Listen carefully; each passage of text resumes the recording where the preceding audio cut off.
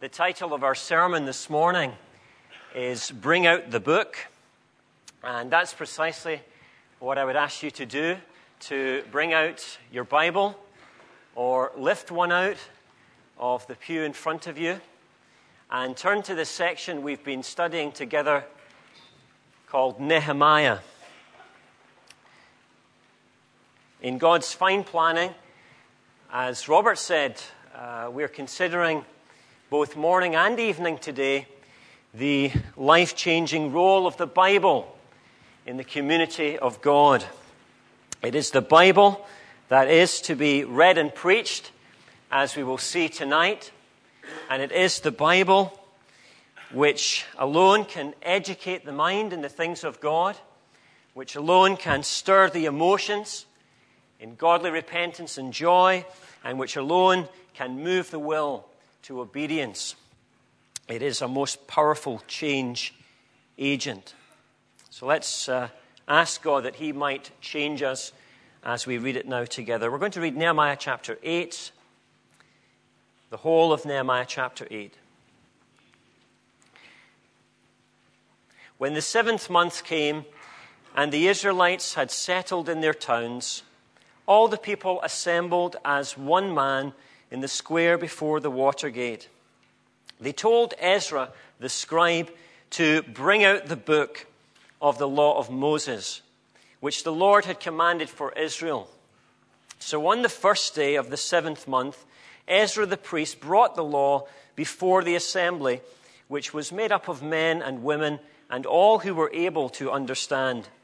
He read it aloud from daybreak till noon, as he faced the square before the water gate, in the presence of the men, women, and others who could understand. And all the people listened attentively to the book of the law. Ezra the scribe stood on a high wooden platform built for the occasion. Beside him on his right stood Mattithiah, Shema, Ananiah, Uriah, Hilkiah, and Messiah. And on his left were Pedaiah, Mishael, Malchijah, Hashum, Hashbaddanah, Zechariah, and Meshullam. Ezra opened the book. All the people could see him because he was standing above them. And as he opened it, the people all stood up. Ezra praised the Lord, the great God, and all the people lifted their hands and responded, Amen, Amen. Then they bowed down and worshipped the Lord with their faces to the ground. The Levites, Jeshua, Bani, Sherebiah, Jamin, Akub, Shabbathai, Hodiah, Maaseiah, Kelita, Azariah, Jozabad, Hanan, and Pelaiah, instructed the people in the law while the people were standing there. They read from the book of the law of God, making it clear and giving the meaning so that the people could understand what was being read. Then Nehemiah the governor, Ezra the priest and scribe, and the Levites who were instructing the people said to them all, This day is sacred to the Lord your God. Do not mourn or weep. For all the people had been weeping as they listened to the words of the law. Nehemiah said, Go and enjoy choice food and sweet drinks, and send some to those who have nothing prepared. This day is sacred to our Lord. Do not grieve, for the joy of the Lord is your strength. The Levites calmed all the people, saying, Be still, for this is a sacred day. Do not grieve. Then all the people went away to eat and drink, to send portions of food, and to celebrate with great joy, because they now understood the words that had been made known to them. On the second day of the month, the heads of all the families, along with the priests and the Levites, gathered round Ezra the scribe to give attention to the words of the law. They found written in the law, which the Lord had commanded through Moses, that the Israelites were to live in booths during the feast of the 7th month, and that they should proclaim this word and spread it throughout the towns and in Jerusalem. Go out into the hill country and bring back branches from olive and wild olive trees, and from myrtles, palms, and shade trees to make booths, as it is written. So the people went out and brought back branches and built themselves booths on their own roofs, in their courtyards, in the courts of the house of God, and in the square by the water gate, and the one by the gate of Ephraim. The whole company that had returned from exile built booths and lived in them. From the days of Joshua son of Nun until that day, the Israelites had not celebrated it like this, and their joy was very great. Day after day, from the first day to the last, Ezra read from the book of the law of God. They celebrated the feast for 7 days, and on the 8th day, in accordance with the regulation, there was an assembly. Amen. Praise the Lord for the reading of His Word. A relatively recent poll in the UK ranked the Bible as the 6th most indispensable book. 2,000 people were asked in the poll about their favorite book. That book which, if they were stranded on a desert island, they couldn't bear to part with. And what we learned from this was that 6th most popular was the Bible. Perhaps a little surprising in secular Britain that still so many people believe the Bible to be indispensable. And yet, as this poll also showed, many in our day do not believe that. To Kill a Mockingbird, Harry Potter, Jane Eyre, Lord of the Rings, and Pride and Prejudice were all adjudged as more indispensable than the Christian Scriptures. It raises a question this morning. How indispensable is the Bible to you? Christian or not, I wonder whether the Bible would be the one book that you could not bear to be parted with. Maybe you're even a follower of the Lord Jesus today. Yet if I were to remove the Bible from your home and from your life, I wonder what practical difference it would actually make. Is the Bible on a daily basis indispensable to me and to you?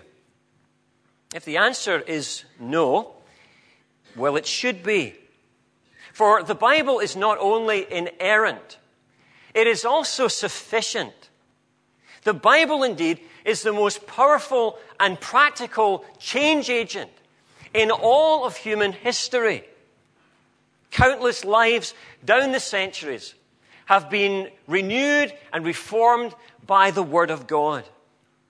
And in every true revival in the Church of God, it has been the Word of God, in the power of the Spirit of God, which has revitalized the flagging flock of God.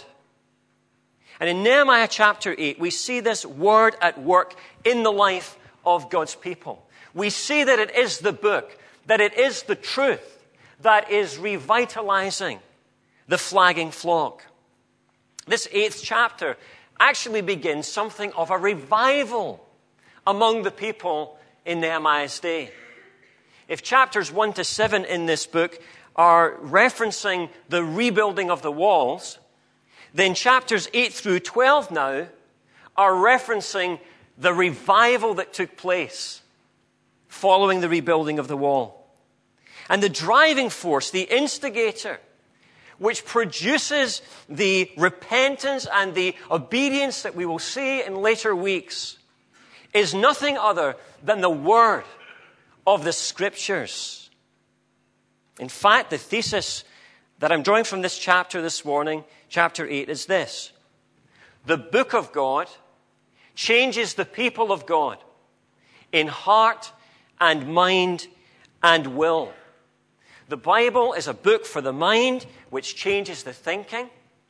It is a book for the heart, which changes our emotions. And it is a book for the will, which moves us toward obedience, which moves us to do what God would ask of us.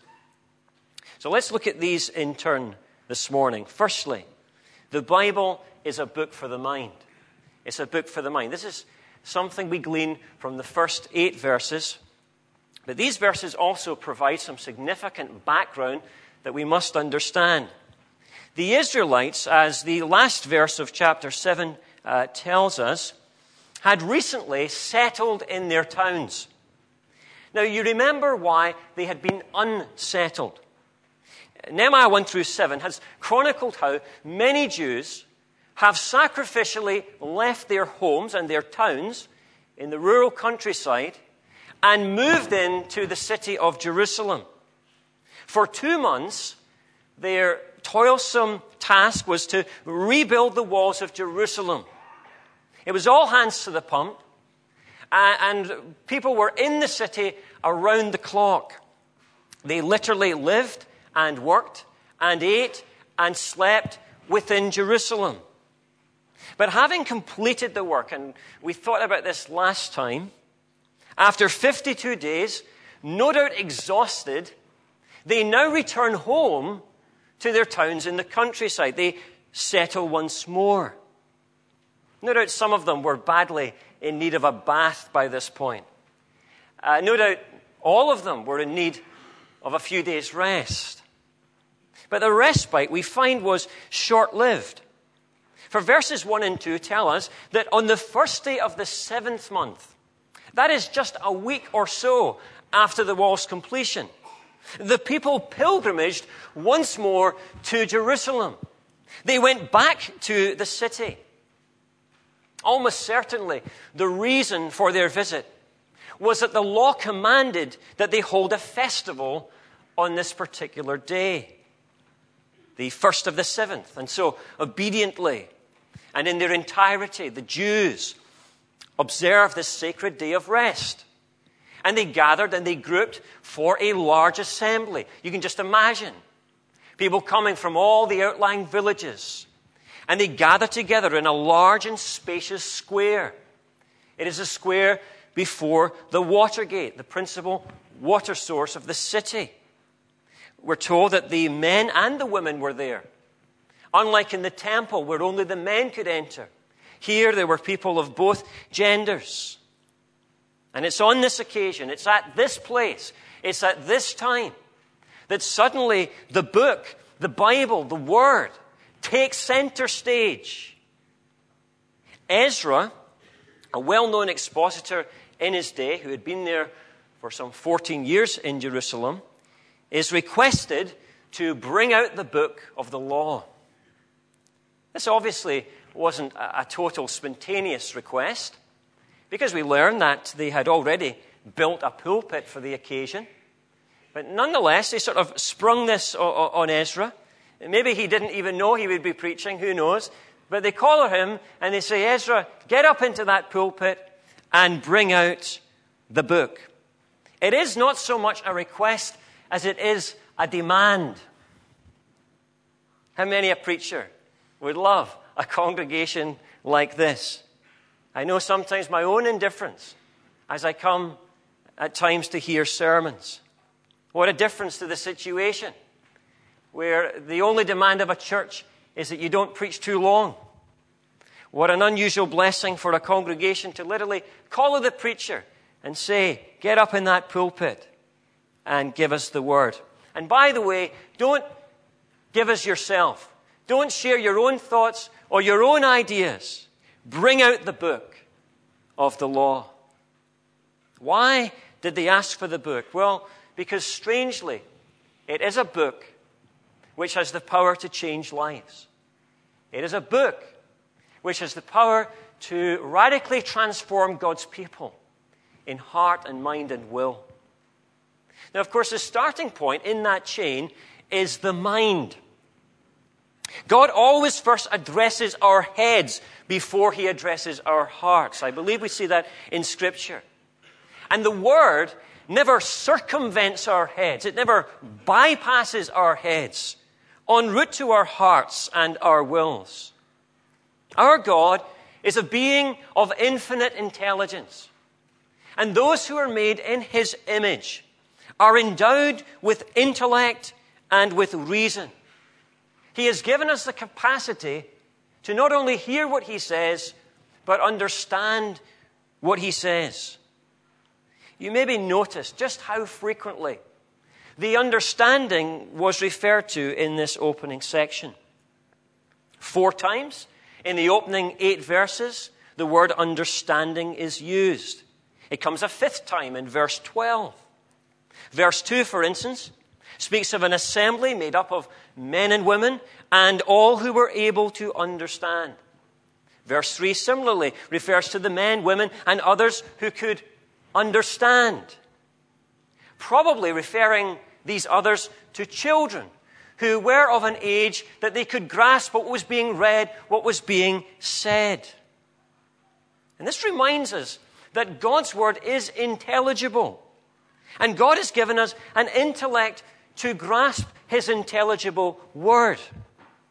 Oh, there may be occasions and exceptions to this, as I think is also here implied, when some might not be able to understand. I imagine if there are any young babies, I don't see any this particular morning, but some weeks we have young babies. I don't think that they're following the sermon most of the time. They may be hearing it, but they're not following it in their understanding. However, the normal state of affairs is that the vast majority are able to grasp the message of the Bible. And indeed, God is so concerned that we understand that he has not only given us a brain, but he has also given us the brain of others. He's given us the teaching skills of others. These people had Ezra, who was a very experienced scribe and a gifted teacher. Perhaps even more importantly, as Robert drew out for us, they had the help of the Levites too. Verse 7. The Levites' work was particularly important in helping the people understand the word. They translated what Ezra read in the language of Hebrew, and they translated this into Aramaic. Most of these people spoke Aramaic. They didn't speak Hebrew. And so they probably didn't understand most of what was being read. And therefore, in the intermissions, between when Ezra would read a section, they would sort of grab a group from the crowd and they would read the scriptures again in Aramaic. They were ancient Bible translators. And not only did they translate the Bible, but they also explained the Bible. They were translators and preachers. It also says in verse 8 that they gave the meaning of what was being read. Expository preachers, of course, have this as their task and as their aim. The very simple job of an expository preacher is to explain the meaning of what a passage of Scripture says, no more and no less. And why did they do it?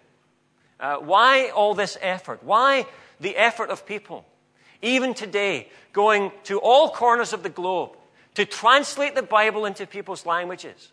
Why all the hours that are put in as people study the Scriptures in order to bring it to you and serve it up on a Sunday morning or a Sunday evening or at a conference?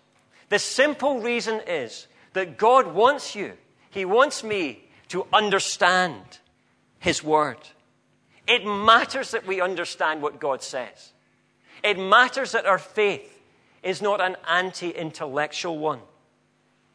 Christianity may be more than a mere intellectual exercise, but it is not less than intellectual. The person who is not a Christian does not need to switch off their brain when examining Christian beliefs. And the person who is a Christian will not grow very much, will not go very far in their Christian life if they are not willing to exercise their minds. So the Bible is a book for the brain. It's a book for the mind. But it is, secondly, notice, a book for the heart. Some of you are more brain people and some of you are more heart people. So if you're more of an emotional heart person, you'll like this point a lot more than the last one. An old story is told of a man who attended a conference. There were 2 preachers preaching, The first preacher was very studied, but he was dry as dust. The second preacher, who followed him, was very emotional and passionate, but he was totally unstudied. And commenting afterward, the Observer was heard to say that the first man had light but no heat, while the second man had heat but no light. But you see, the truth is that the preacher and the hearer of the Bible are intended not only to have light for the mind and the understanding, but also heat from the heart in terms of emotion. Indeed, it is not only appropriate, it is normal for the Bible to affect our hearts as well as our heads. There was nothing dispassionate about the effect of God's word on Ezra's congregation. Even before they read the book, the very sight of it provoked awe within their hearts. I thought Robert might have acted this bit out, but as they opened the book, as Nehemiah unscrolled the scroll, all the people spontaneously stood up, no doubt in reverence. Ezra then began by praising the Lord, and the people joined in the praise. They lifted their hands and responded, Amen, Amen. There was nothing dry about this. It was in a context of worship that the Bible was read. And then, having stood up, the people bowed down in worship. You notice that with their faces to the ground. This is in verses 5 and 6. This is awe expressed. I wonder if we have something approximating awe in our hearts when we open the Bible. It's maybe a little bit easier, maybe in corporate worship, to have that kind of expectation. Maybe more difficult when you're sitting on your own at 7 o'clock in the morning and you open your Bible to realize that this is God's holy word. To have a sense of awe. I know, of course, that part of this was cultural. And in the Jewish context, such vocal, expressive, lifting of the hands and so on, and emotion was more typical. Yet the point is not whether we follow the exact formula. The point is whether we express awe at all, because it's in our hearts at the Word. I remember at Bible college once being told about the etiquette of going into a Muslim home. And one thing we were told if we went in to visit a Muslim family was to be very careful about how we handled the Bible, our Bible. They said, don't spill anything on it. Don't lay it down on the floor where people might kick it or where it's dirty. The Muslims would be offended. The Muslims would be offended. And it's not to be pedantic, but I've seen Bibles used in people's homes as doorstops. This book provoked awe in Ezra's day.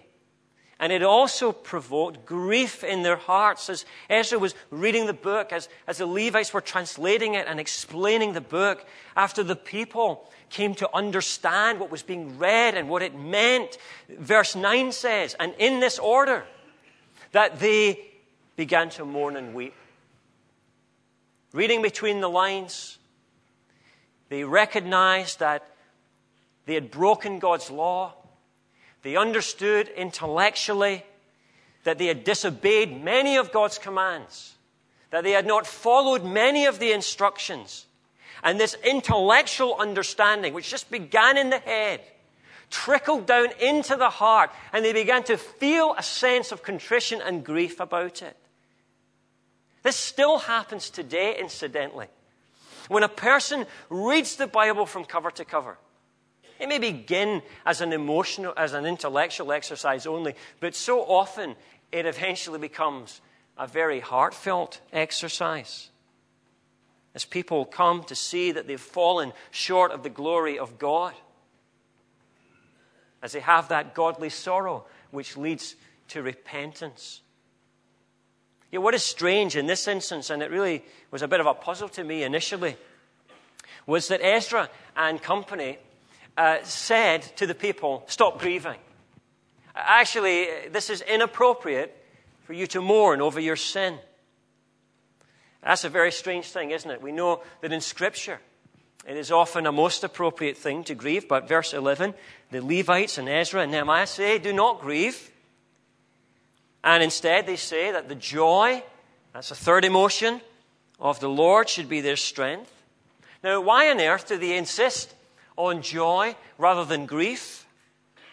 Well, it is not because grief is never appropriate, but it is because joy, not grief, was more appropriate on this day. Again, going back to the context, this particular day was a special feast in the Jewish calendar. Very significantly, it was a feast that followed hard on the heels of the Day of Atonement. The Day of Atonement was that time when the sacrifices were made for the sins of all of the people. The Day of Atonement was an appropriate day to grieve over your sins. But it was no accident that following this day of grieving and sacrifice for sin, that there then came, on the first day of the 7th month, what was called the Feast of Trumpets. Because trumpets were blown on that day. It was a day of celebration. It was a day for food and for wine and for feasting.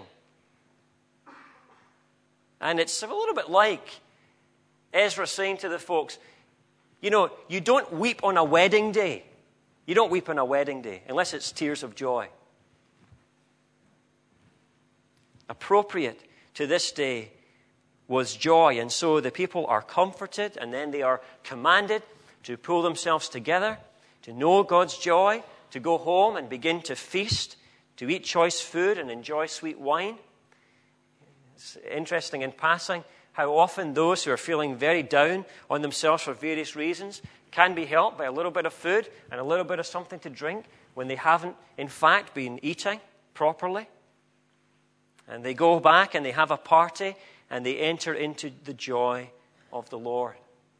But you see, there are times when to grieve is appropriate, but there are times when God's word should lead us to joy and celebration.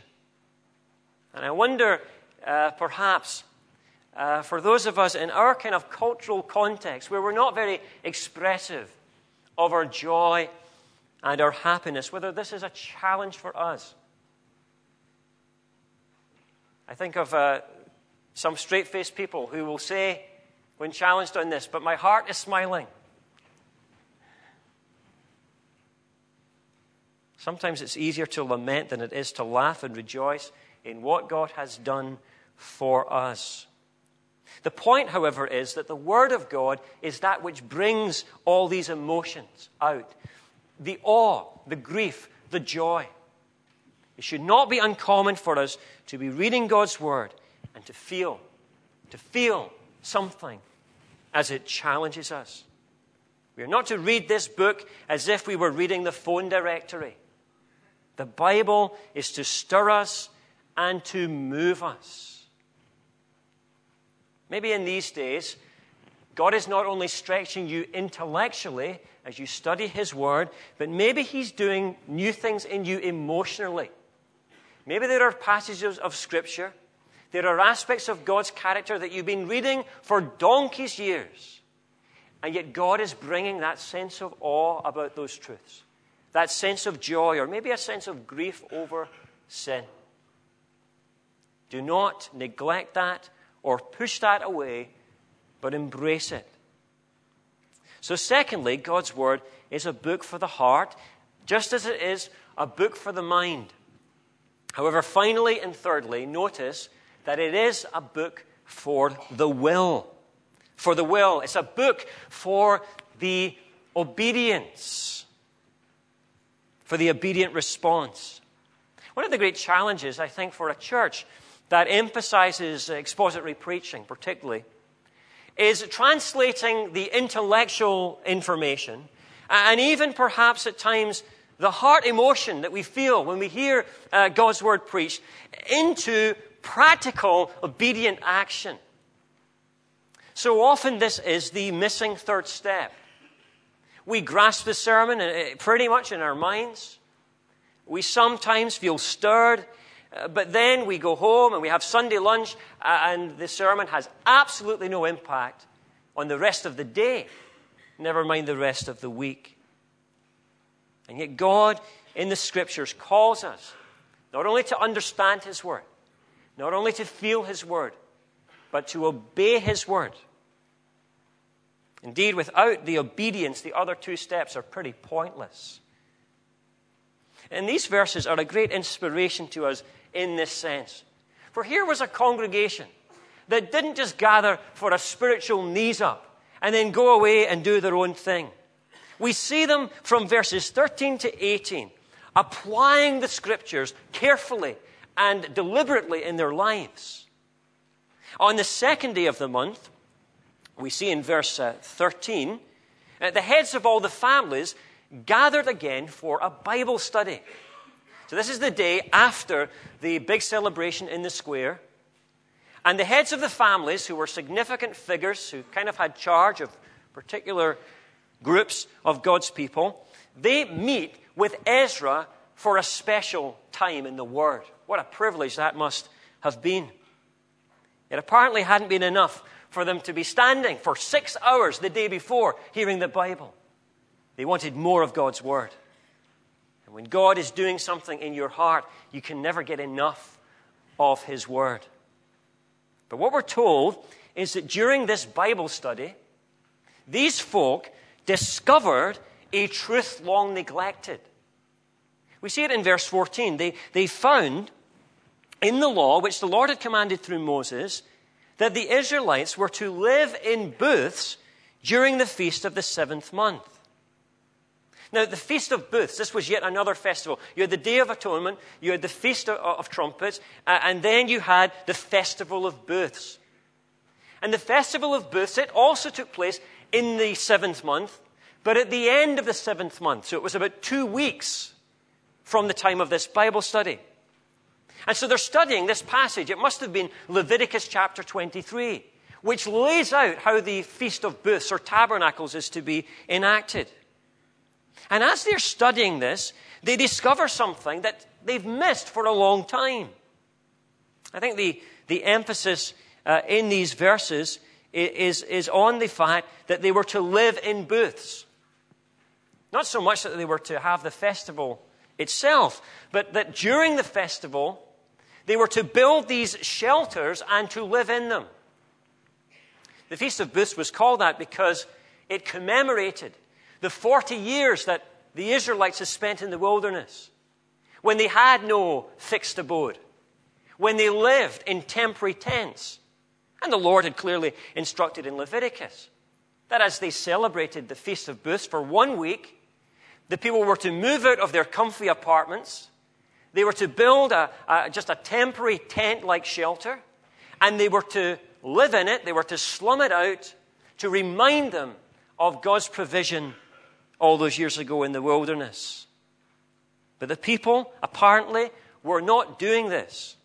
They were having the holiday week, but they were no longer practicing this aspect of living in the tents.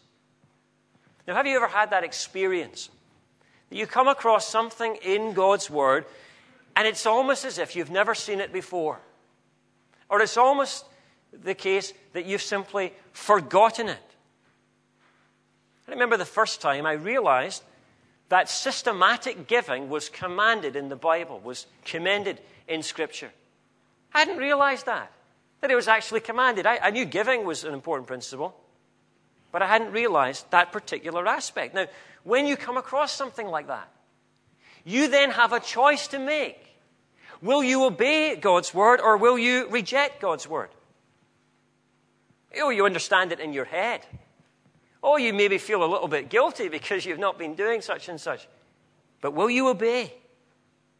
These folk come across something in a Bible study they've not been doing.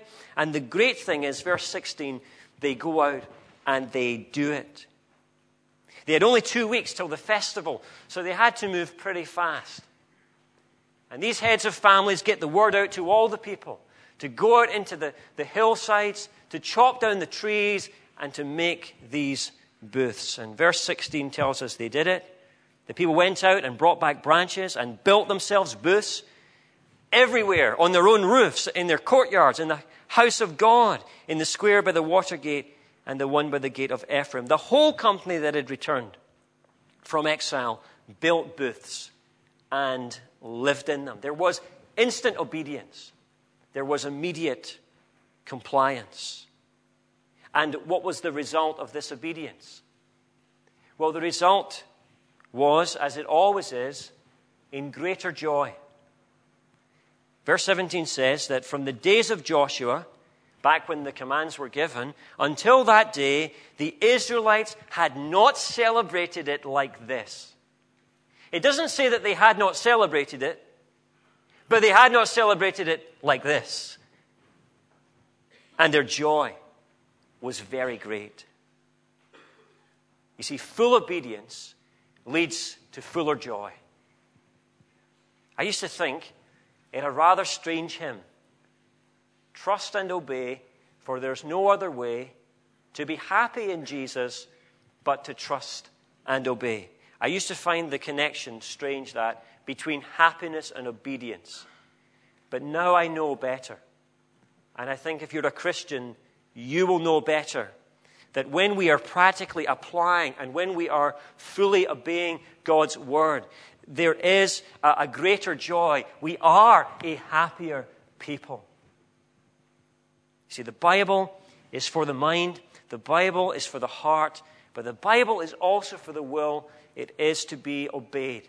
And maybe this day, there are certain aspects of Scripture that are as plain as day, that are as obvious to you as the nose on your face, yet you are not obeying that particular thing.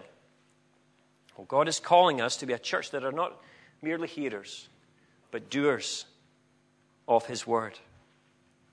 Now, as we wrap this up and bring it to conclusion, I want to suggest comprehensively a bit of practical application. As we come to sermons each week, as we read from the Scriptures every day, I think that out of this, there are three questions we should be asking ourselves. The first question is obviously this: what am I to think? What am I to think? That's the question of the mind. What does this teach me? Secondly, what am I to feel? What am I to feel? And thirdly, what am I to do? What is the truth I've learned intellectually? What is the appropriate affection emotionally? And what is the appropriate action volitionally? If you ask and answer these, the Bible will change you. It will be more than just a book that you read and it's like water through a pipe. It will change you from the inside out. If you are a Christian, I trust that the Bible is the most and the first indispensable book for you. And if you're not a Christian this morning, I pray to you that you will understand the indispensability of Scripture. The Apostle Paul speaks in 1 Timothy chapter 3, verse 15, of the greatest change agent, the Scriptures. And he speaks of the Holy Scriptures, the Bible, which are able to make you wise for salvation through faith in Jesus Christ. The Bible, says Paul, is able to effect the most profound change in a person, salvation. It can bring a sinner, a rebel against God, back into a right relationship with Him. Salvation involves our eternal rescue from God's judgment and the forgiveness of our sins. And we can enter that experience, not through some mystical route, but by reading the Bible, by encountering Jesus there, for it is a book about Him. And then, as Paul says, by putting our faith, our trust in the person and the work of Jesus. And as we encounter Him in the book, we can come to saving faith, even this morning. Many other books can educate you or entertain you, but only this book, as it presents Christ to you, can save you, can sanctify and change you for this life and for eternity. The Bible will change us in heart and mind and will. Let's pray. Our Father, we thank you for what we have heard this morning. And we pray, Lord, that no aspect of our response would be left out. May we grasp what has been said, what I have tried to explain this morning. May it be clear. May, Lord, our hearts be moved, Lord, maybe with a sense of grief because we don't treat the book as we should, or maybe with a sense of joy and assurance in our salvation. Maybe, Lord, you're calling some to repentance today. Do so, Lord. Convict them through the Holy Spirit and the Word. And, Lord, too, help us to obey what you say to us. And may we be a church that not only preaches the Word, but lives it out for all to see. We ask this in the name of Jesus. Amen.